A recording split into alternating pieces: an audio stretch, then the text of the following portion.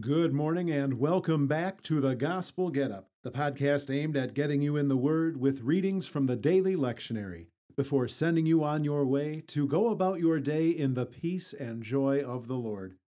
This morning's readings continue us in the book of Job with chapter 8, and in the Gospel of John, we continue in chapter 4. The readings for today are set to an order for prime. So without further ado, let's get into it. In the name of the Father, and of the Son, and of the Holy Spirit. Amen. Hasten to save me, O God. O Lord, come quickly to help me. The Mighty One, God, the Lord, speaks and summons the earth from the rising of the sun to where it sets. From Zion, perfect in beauty, God shines forth. God says, "Call upon me in the day of trouble. I will deliver you, and you will honor me." And we pray, Almighty God, you divide the day from the night. Drive far from us all wrong desires. Incline our hearts to keep your law, and guide our feet in the way of peace. And having done your will with cheerfulness while it is day, grant that when evening comes, we may rejoice in giving you thanks. Amen. The Old Testament reading, once again, continues with Job chapter 8. Then Bildad the Shuhite responded, "How long will you say such things? How long will the words of your mouth be like a blustery wind? Does God pervert justice? Does the Almighty pervert what is right? When your children sinned against him, he handed them over to the consequences of their rebellion.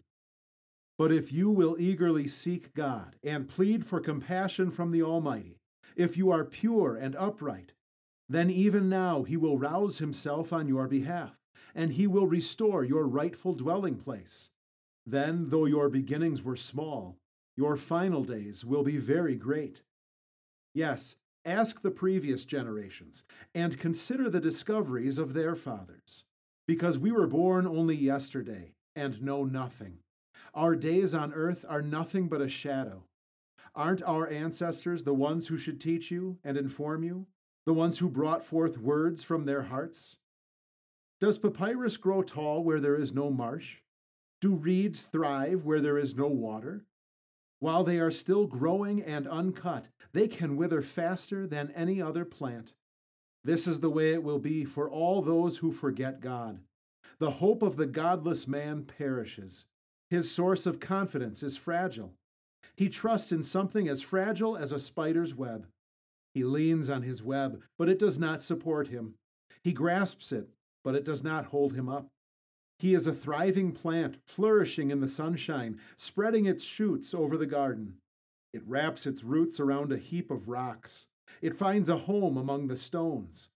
But if it is uprooted from its place, the place disowns it, saying, "I have never seen you." Yes, the only good thing that comes from this situation is that from the dust another plant sprouts. Certainly God does not reject a blameless man or strengthen the hand of evildoers. He will again fill your mouth with laughter and your lips with a joyful shout. Your enemies will be clothed with shame, and the tents of the wicked will be no more. This is the word of the Lord. The New Testament reading continues in John chapter 4 at verse 27. Just then his disciples returned and were surprised that he was talking to a woman. Yet no one asked, "What do you want?" or "Why are you talking to her?" Then the woman left her water jar and went back into town. She said to the people, "Come see the man who told me everything I ever did. Could this be the Christ?" They left the town and came to him. Meanwhile, the disciples kept urging him, "Rabbi, eat." But Jesus said to them, "I have food to eat that you do not know about." Then the disciples said to each other, "Did anyone bring him something to eat?" Jesus told them, "My food is to do the will of him who sent me, and to finish his work. Do you not say, 4 more months and the harvest will be here?" Pay attention to what I am telling you. Open your eyes and look at the fields, because they are already ripe for harvest. The reaper is getting paid and is gathering grain for eternal life, so that the sower and the reaper may rejoice together. Indeed, in this case the saying is true: one sows and another reaps. I sent you to reap a harvest for which you did no hard work. Others have done the hard work, and you have benefited from their labor. Many Samaritans from that town believed in him because of the woman's testimony. He told me everything I ever did. So when the Samaritans came to him, they asked him to stay with them, and he stayed there 2 days. Many more believed because of his message. They told the woman, "We no longer believe because of what you said. Now we have heard for ourselves, and we know that this really is the Savior of the world." After 2 days, Jesus left for Galilee. Now Jesus himself had testified that a prophet is not honored in his own country. When he came to Galilee, the Galileans welcomed him. They had seen all the things he did at the festival in Jerusalem, because they also had gone to the festival. This is the word of the Lord. We now confess the Christian faith with the words of the Apostles' Creed. I believe in God the Father Almighty, maker of heaven and earth.